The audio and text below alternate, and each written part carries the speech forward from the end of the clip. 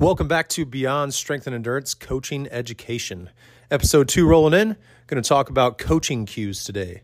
So being in session, whether it's one-on-one, group session, with your athletes and giving them feedback. So we're going to take a look at 10 different tips on how to be most efficient with these cues to get the best out of each session and each athlete.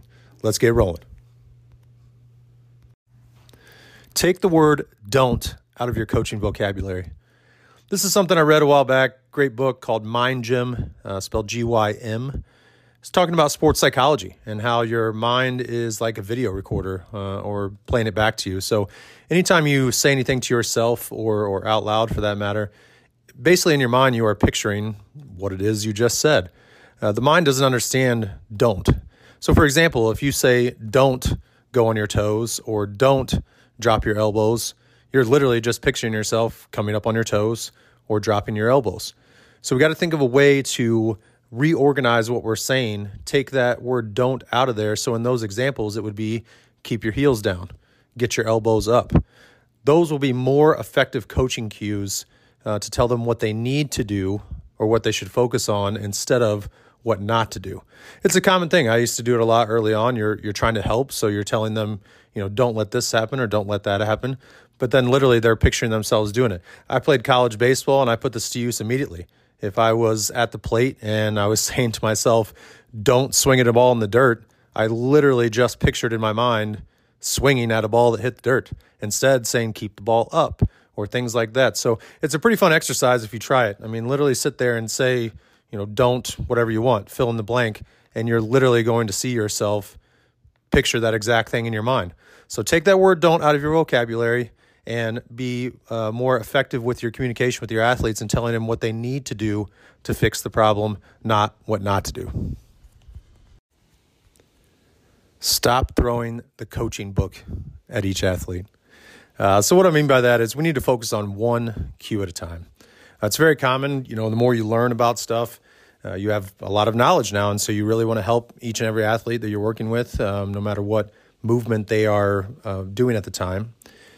It's very easy to watch someone do a lift and tell them 3, 4, 5, 10 different things that they need to fix.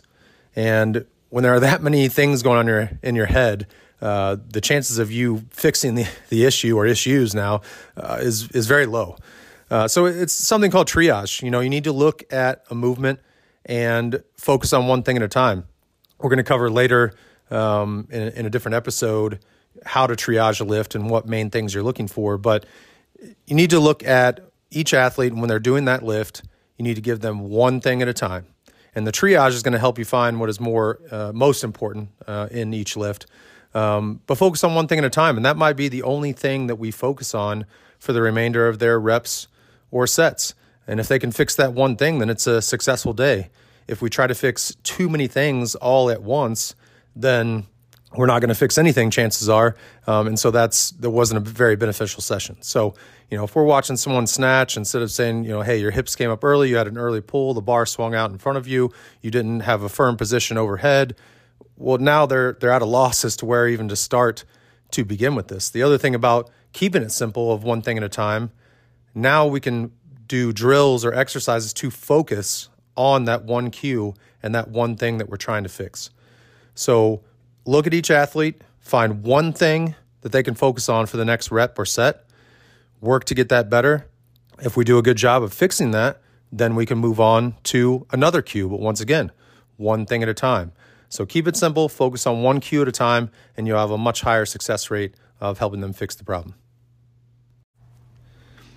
Keep it simple, stupid. That's a acronym that you can help when you are working with athletes. Once again, we talked about it in one cue at a time that, the more you learn, the more knowledge you have, you definitely want to express that to your athletes. But, remember that coaching is not trying to show your athlete how smart you are or anything like that. I mean, they're coming to you because you're the coach, you're the expert. You don't need to prove that to them by using fancy terminology or anything like that. It reminds me of my psych teacher in college that our tests were so impossibly hard that it would be curved from like an F to an A, because it's like each test or quiz he was putting out there, he was trying to show how incredibly smart he was. And it's like, well, of course you are, man. You're the professor. So you don't need to prove that to us. So when you're looking at cues, I mean, you're going to see videos and things like that, and it's great, in Olympic lifts talking about triple extension and all this stuff. And but I can tell you right now that the high majority of athletes are not even going to understand what triple extension means. So if you're using terms like that to them, you're probably just going to get a blank stare because they don't understand what that means. So you need to keep it simple with your cues. Is it, get your hips through or pulling your elbows up and back.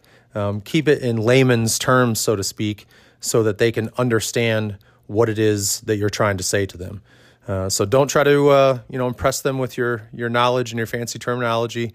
Just keep it simple, and that is going to have a much higher rate of success of them fixing whatever issue it is we're trying to work on. How many different ways can you say the same thing? This is something that's huge for coaching and the cues when you're working with athletes. So we all learn differently. I mean, think about when you've learned something or someone's been trying to teach you something and they said some things that didn't resonate with you at all, and then they said some things that did, and that's very normal. So it's all about trying to accumulate as many cues as we can in our coaching toolbox, our tool belt. So think about when you are trying to correct issues, and I use Olympic lifts a lot because, they're some of the more complex lifts that we do. But how many different ways can you say something? So if we're looking at a common error about getting that good second pull on the barbell before we drop underneath, how many different ways can you say that? Is it, get your elbows up and back, finish your pull, elbow somebody behind you? Those cues are all trying to accomplish the same thing, but that way you have multiple to go to. So if you tell your athlete, really finish pulling on the bar and you get a blank stare or it wasn't corrected, okay, what cue can you go to next? Hey, let's focus on getting our elbows up and back. See if that works. If it didn't, then, I like using stuff that usually gets a chuckle out of some people, like, hey, imagine someone's behind you and elbow them in the face. So once again, those are all different ways of trying to accomplish the same thing. But the more of those you have in your tool belt, the higher rate of success you're going to have when fixing issues with athletes. Creativity with your coaching cues can go a long way.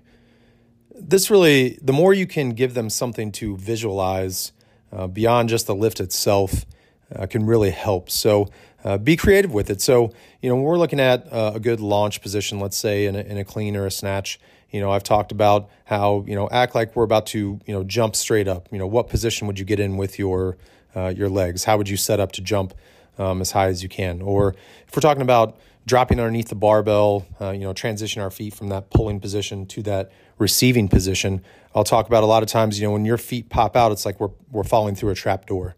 So anything that you can give them that is going to visually give them something to think about and see themselves doing, like falling through a trap door and in essence dropping underneath that barbell, that will be a lot more effective a lot of times than just talking about the lift itself. So use your own experience and things like that to give them creative cues to help them visualize something that is going to get the point across. Get to know your athletes beyond just the gym.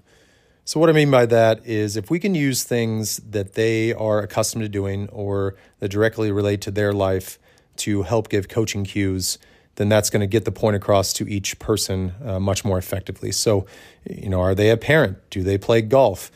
Do they play volleyball, basketball? I mean, anything that they do outside of the gym is going to help so that I can use things. If we're talking about a deadlift or something and, how would you pick your child up off the ground or visualize that? Or, if we play golf and, hey, how we have to get a firm front side when we go into that swing, is that something that can help carry over to something like a split jerk and being firm, on that front and back leg? So knowing them beyond what they do in the gym is, going to be able to help you relate to them on a much more personal level, which is going to develop a lot more trust and be able to, communicate and get them to fix the issue more effectively. But it also gives them something that they do daily that they can relate to personally. So when you give those examples, to a parent or someone who golfs or whatever it is, they can visualize and picture themselves doing that and knowing what that feels like. And that's going to help, because a lot of times when someone's learning a new movement, they have no idea what it's supposed to feel like, because obviously they can't do the movement correctly yet. So if you can give them an analogy to something that they do know how it feels and how it's supposed to go, and carry that over to what we want to do with these lifts or movements, then that will really help them fix the issue much faster. Get to know each person's mentality. This is something that will really help you communicate to them in a way they're going to receive it the best. So as you coach people more and you get to know people more, you're going to find out that some people just want it told like it is. I just need to know, what I did incorrectly and therefore how I need to fix it. I don't really need any, positive feedback or anything like that. Other people need, constant reassurance or positive feedback. So with those people, it might need to be, hey, you're doing a great job at this. Let's work on this so that we can, take what you're already doing well and make it better. So that's kind of a, positive, negative, positive sandwich, if you will. Other people don't need that. Some people actually get a little bit annoyed when you're like talking about positive things. They're like, right. But just what do I need to do to fix this? So knowing how each athlete is going to best receive feedback is really going to help them hear what you're saying and then work to fix it, instead of, maybe tuning you out because that's just not how they receive feedback well. How well can you explain things without demonstrating it? So I think sometimes we rely on that a lot as coaches, to not so much our verbal communication, but the physical. So we show people the movement or how it's supposed to look or things like that. But what happens if you can't do the movement? What happens if you can't do a bar muscle up and you're trying to help somebody with a bar muscle up? Just because you can't do the movement does not mean you can't coach it. What if you can do a bar muscle up, but you have some sort of injury now where you can't demonstrate it? So you need to challenge yourself to always know how to explain something just verbally. So think about each lift and movement. And if you were not allowed to demonstrate it, so if I could not pick up a barbell or get on the rig or anything and demonstrate it, how would I explain this movement? That's really going to help you, challenge you as a coach to come up with unique ways and coaching cues, but it's going to help your communication. So if you can't demonstrate a movement, that you can still coach this person, but it's going to allow you to think of things we've talked about previously. What can you give them in a creative cue to make them visualize something, or relating to their personal life, like we mentioned, and giving them something they know how to do and carrying that over. The more efficiently and effectively you can verbally explain something to somebody, the better a coach you're going to be. So you're not always relying on the visual aspect of you just demonstrating the movement and hoping that they can fix that. Because in essence, that's just showing them, but is it really giving them any cues, so to speak, like elbowing somebody behind you or something like that to fix it? You're just demonstrating the movement. So really challenge yourself on that of, if you could not demonstrate the movement, how well could you communicate to this athlete to get them to do what they need to do? What if you can't do the movement that you're trying to coach? So we just touched on this a little bit, and this is going to come up. I mean, a lot of times with Olympic lifts, as a coach, you should be able to do the movement, at least with a PVC or things like that. So it's really not those type of movements, but it's something that you literally don't have the physical capability to do. Maybe it's a handstand walk, a handstand push-up, a muscle up. So how can we coach somebody when we can't, in essence, demonstrate the full movement to them? So each movement, let's take something like a ring muscle up, is going to have segments that we use to drill the movement anyway. So if we have rings, over just hanging from the rig low to the ground, as a coach, you should be able to demonstrate what it is like to pull and then transition over the rings. You can segment these movements to demonstrate some portion of it. Something like a handstand walk or a handstand push-up, if you haven't got upside down yet, then obviously that's an opportunity for you to get better, to at least be able to do that movement. But can you do a wall walk to get upside down, so you can talk about the position of your hands and how you need to be strong in your shoulders when you're upside down? So even if you can't do a movement, you can find creative ways to segment the movement to at least show some portions of the movement, so you can get them to understand what it is they're trying to do. But I've mentioned it before, just because you can't physically do the movement does not mean that you can't coach it. I mean, look, my father's been coaching for 45 years now, and he coaches high-level athletes. And so, if he's coaching someone, let's say in a high jump or a pole vault, my dad's in his 60s, he's not going to go grab a pole and do pole vault. But he still has to be able to explain and coach that person regardless of that. So don't use that as a crutch if you can't do the movement. Learn the different segments of the movement, and that way you can find an efficient way to communicate that to someone when you are coaching them. What are you doing to continue to learn? As a coach, and really all walks of life, learning is a process that never ends. But as a coach, there should constantly be ways that you are trying to learn more and improve your craft. So, there's all kinds of articles and videos, and purely taking class at your gym and things like that are ways to continue to learn. I was at a facility a long time ago, and there was a couple guys there who were kind of more athletic trainer, physical therapists, but they were doing some strength coaching as well. And I noticed that they, with a lot of athletes, never did any Olympic lifts. And so one day I just kind of asked, what's the deal with that? Because I feel like those are, beneficial lifts for those athletes. And basically it came down to they weren't comfortable coaching them. And so you are limiting your athlete's progress by, it's not the fact that you don't know, but you're not doing anything to fix it. So if right now you're not comfortable, coaching, especially in a one-on-one setting, when you think about it that way, a certain lift or movement, we don't expect you to be perfect and know every single thing as a coach, but what are you doing to fix that? So if you're not comfortable with, teaching a clean or snatch or a bar muscle up or things like that, what are you doing to fix that? We're talking specifically about coaching cues and a lot of this right now. So the more coaching cues you can accumulate, the better. So when you are taking class at your gym, which I highly think you should as a coach, listen to how the other coaches are explaining stuff. What cues are they using? You can always pick up a different way to say something, as we mentioned before. So if you use up all the coaching cues you have in your tool belt at the moment, and it's still not fixing the issue, you got to have another one to go to. So learning more of those. If you watch videos, once again, listen to the words they are saying and how they are communicating it. If you go listen to somebody live at a conference or something, once again, how are they communicating and what cues are they using in different movements?